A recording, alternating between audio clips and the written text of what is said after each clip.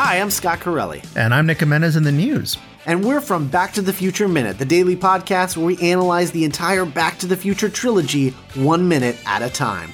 Like the minute when Principal Strickland becomes a vigilante hero of the wasteland after Biff takes over Hill Valley in the alternate 1985 timeline. I don't remember. Or the minute where we learn that Dr. Emmett Brown is secretly the saxophone king of Hill Valley. Hold on. When did that happen? When we slowly start to realize that George McFly may have murdered both of his parents. Okay, now I don't remember that being in the movies. Well, Scott, that's because none of those things are actually in the movies, but it's all stuff that we talk about on Back to the Future Minute. Back to the Future Minute, available at duelinggenre.com and wherever you get your podcasts.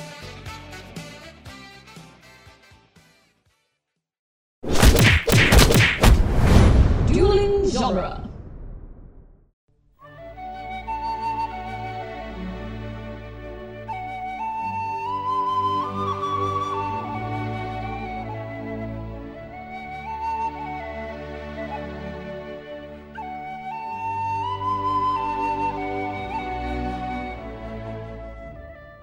Hello and welcome to Lord of the Rings Minute, the daily podcast where we analyze the movie The Fellowship of the Ring, one Pippin-filled minute at a time. I'm Cassandra Fredrickson. I'm Norman Mitchell. And Mary's here too. I know, but Pippin does most of the talking. And today, Pippin's my fave, okay? Fight me. And today we'll be talking about minute 106, which starts with Merry and Pippin's faces emerging from behind a column. And ends... Their shared face. They are one. And ends with a mysterious hand wiping away some gross leaves and debris off what looks to be a tombstone. Yes. Headstone. Yes. Grave marker? All of these things. Yes. All of these things. The base of a grave. Yes. Written in Elvish. He's like picking dirt out of the Elvish engravings. Right. Wiping away leaves. Whoever this person is doing this. Whoever it is. Who knows? We'll find out tomorrow. So we get my favorite Pippin line in the movie. Mission, quest, thing. You need people of intelligence on this mission, quest, thing. I love Gandalf's face. Well, that counts you out, Pip. Yeah, I love Gandalf's face. He's just like, are you hearing this guy? Like, what? I love Elrond's face when Merry and Pippin run in. It's like he just moved the stove and found a rat. Because in the previous minute, he's so amused and, like, bemused by Sam's willingness to just follow Frodo to the ends of the earth. And then there's more. And he's like, oh, what? There's more of them. I can't get rid of them. They're like tribbles. No, he can't get rid of them. They're leaving with them. That's true. Well, no, because Bilbo's staying. Yeah. He'll never fully be rid of the halflings. The halfling menace. The halfling agenda. The halfling agenda. Honestly, if I were a hobbit in this movie, I would write, my autobiography would be The Halfling Agenda. Right? Yeah, I can see that. I want to run a D&D campaign based on The Halfling Agenda. Right? Well, these trading caravans trying to amass all the wealth of the realm. Yes. I love halflings. trying to start some sort of plutocracy. Oh my god, my fave. I love them so much. So, there's not a whole lot to talk about in this one. No, this is a very light minute. Tomorrow we get to talk about one of my favorite scenes that was cut from the theatrical, which we see the very beginning of at the end of this minute. Yeah. I really like that where they chose to end the first disc of the extended edition is such a silly moment, but it's also kind of really appropriate because it segues so well into the latter half of the story. Yeah. Like, where are we going? Like, yes.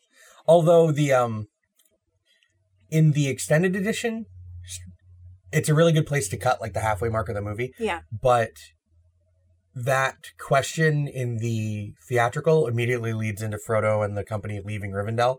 So it's a little more... Oh, right. It's a little more quick. Yeah. So it has a little more punch when it's like, where are we going? And then they're immediately leaving. Right. As opposed to where are we going? And then we cut to Everyone preparing to leave. Yes, and then we cut to everyone preparing to leave. Bilbo giving Frodo Sting is still in the theatrical cut.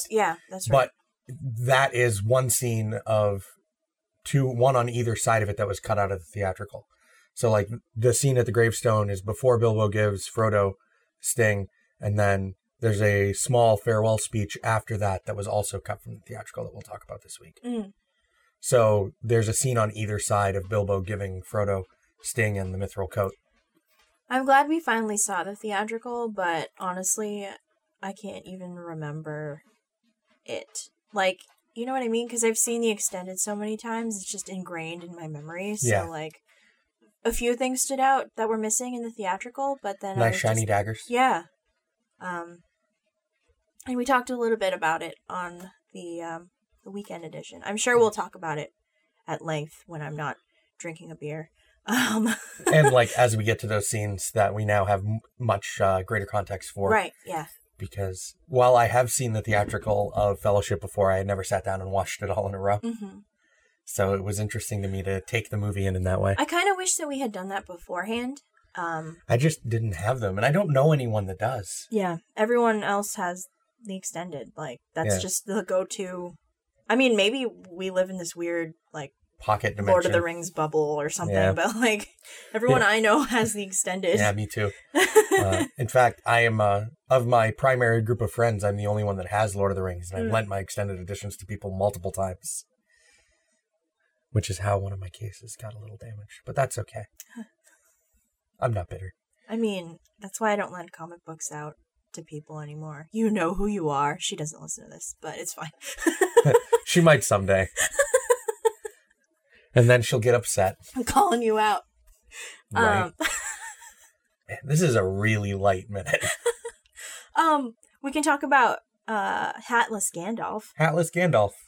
Which I hadn't really noticed. Yeah, there comes a point in this movie, and it's, in the grand scheme of Gandalf's time in this movie, it's not a lot of time where he just stops wearing the hat. Well, he doesn't have a hat in this one. No, he doesn't have a hat in this minute, and that's because it was kind of windy outside on the day they were filming this. So, and on windy days, Ian McKellen absolutely despised that hat. I thought they filmed this inside, though. Like, they had the fans blowing, so there was like a gentle breeze in Elrond's beautiful air. He's also probably not wearing his hat because it's a formal meeting. Oh, true. But wizards have so here manners. And in the farewell speech bit, he's like, there's this part of it you can see him not wearing the hat, and part of it you can see him wearing the hat.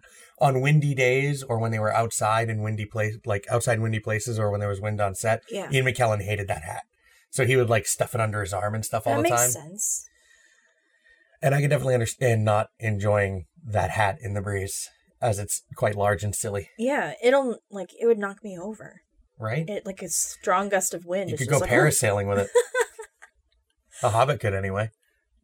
But I like that the Gandalf, like hatless Gandalf, kind of also signifies that we're about to see some serious, like, shit, you know? Yeah. Like, when Gandalf is hatless, serious things are happening.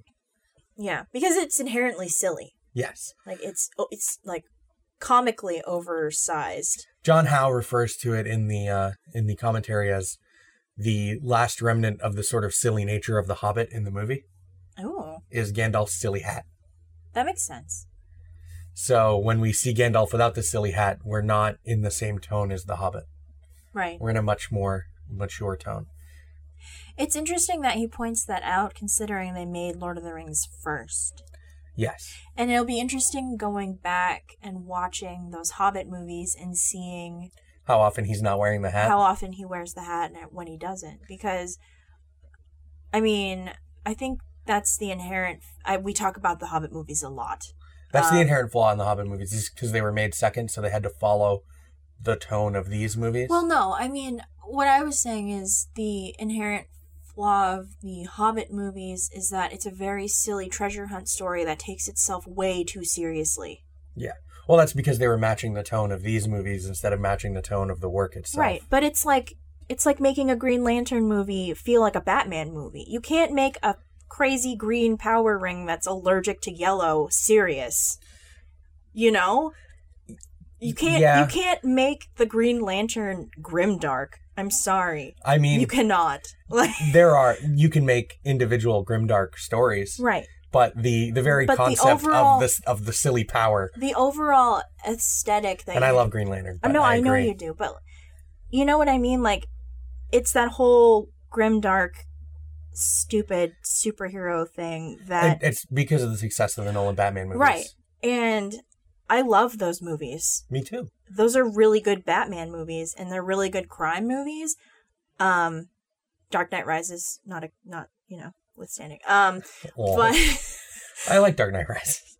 But you can't approach different stories with the same tone. Right. You can, but right. You can't make making a Batman movie. Well, making a Superman movie like a Batman movie doesn't really work the same way. Right. You're not communicating the underlying... Because tone is super important in storytelling, because a lot of the time the tone will indicate your themes, your message, the way the characters interact with each other and interact with their world. Yeah. So you're really setting... I mean, it's the tone. So you're setting the stage for your story. And if you... like transplant a story like The Hobbit, which is inherently a children's story, and you put it in this gritty, realistic, fantasy epic world that the Lord of the Rings lives in, I know it's part of the same mythos, and I know it's part of the same overarching story, but it just doesn't work. You know? Yeah. Especially when, like, you're trying to stay so...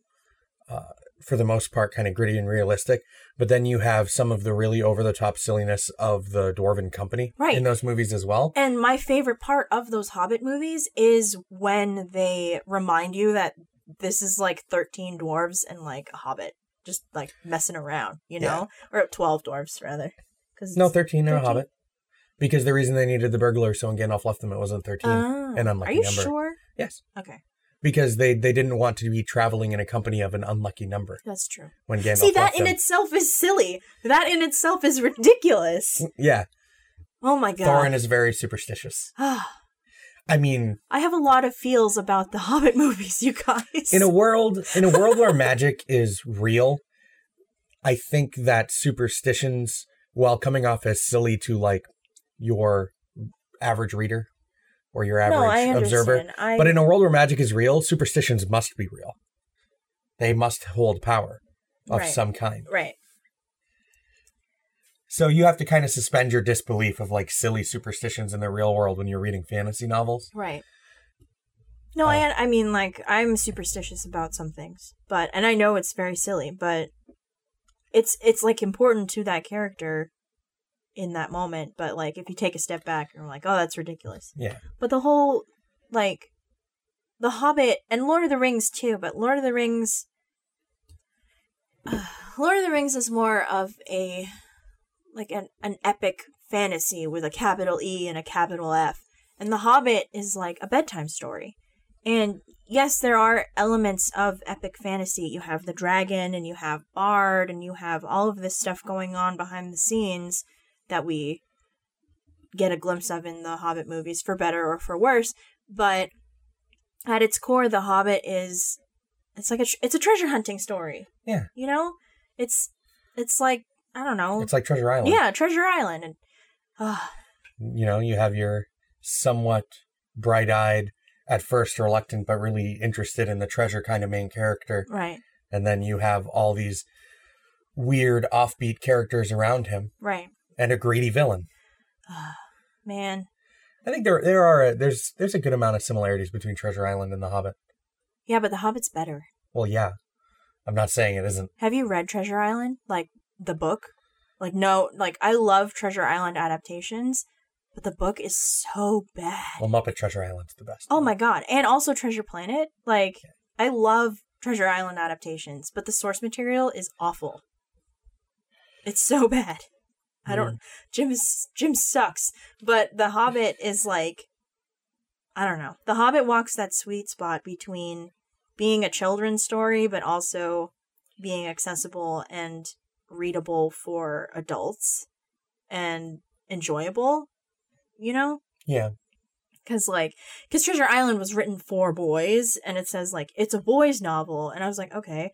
So I read it, and I'm like, oh, God, Jim is the stupidest person I've ever encountered in fiction. Like, I mean, I was, like, 14 at the time, so that list has grown. But just, I also have a lot of feelings about Treasure Island, apparently. Yes. Obviously. Don't be Jim. Okay? Just don't.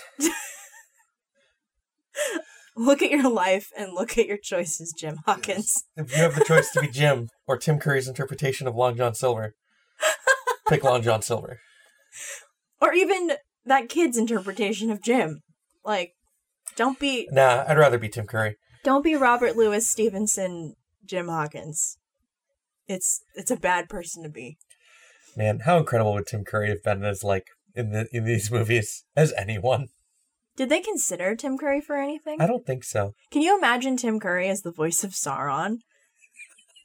We saw that in Fern Gully. That's true.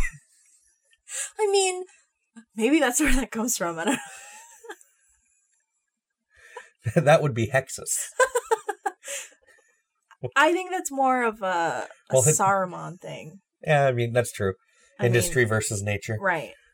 Destroying the planet. Can you imagine Tim Curry as Saruman? All those over-the-top lines. Oh my God. You have chosen the way of pain. Tim Curry. There's an alternate reality version of this movie for you. Oh my God, fund it. I want it. It's so silly. Even just like an animated. Or like a BBC style parody, like those Rowan Atkinson Doctor Who parody skits. Oh my God. Just Christopher, just Tim Curry instead. That's ridiculous. Doing Lord of the Rings stuff. That'd be great. I love those BBC parody Doctor Who things with Rowan Atkinson. They're great. They are very funny, but it's... I just love Rowan Atkinson. Yeah, he's fine.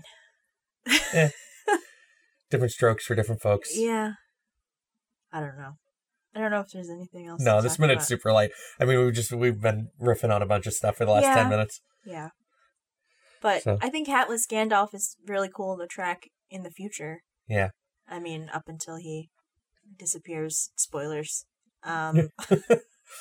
Spoilers. Gandalf dies. If you don't know that and you're listening to this Minute podcast, I don't know why you're listening. Exactly. Oh my God. It's I would question your motives. I don't know. I mean, I'd be interested to see how many people have never seen Lord of the Rings and are listening for the first time. I mean, I know of at least one. Yeah? Yeah. Our friend. Oh, yeah. But I thought she watched it once. Yeah, but I guess she like blocked it in her brain because it was like a bad time in her life. Oh. Whatever. Sad times, bad times. Yeah. So, you can find us on duelinggenre.com and also check out our Patreon, which you can access from duelinggenre.com/support. Hopefully, by the time this airs, we will have started our weekend edition. So at $5 a month through Patreon, you can have access to that, as well as all the other behind-the-scenes podcasts for all of our other Dueling Genre shows, and a bunch of other cool stuff. So check that out, and have a good Monday, everybody, and we'll see you guys tomorrow. Bye. Bye.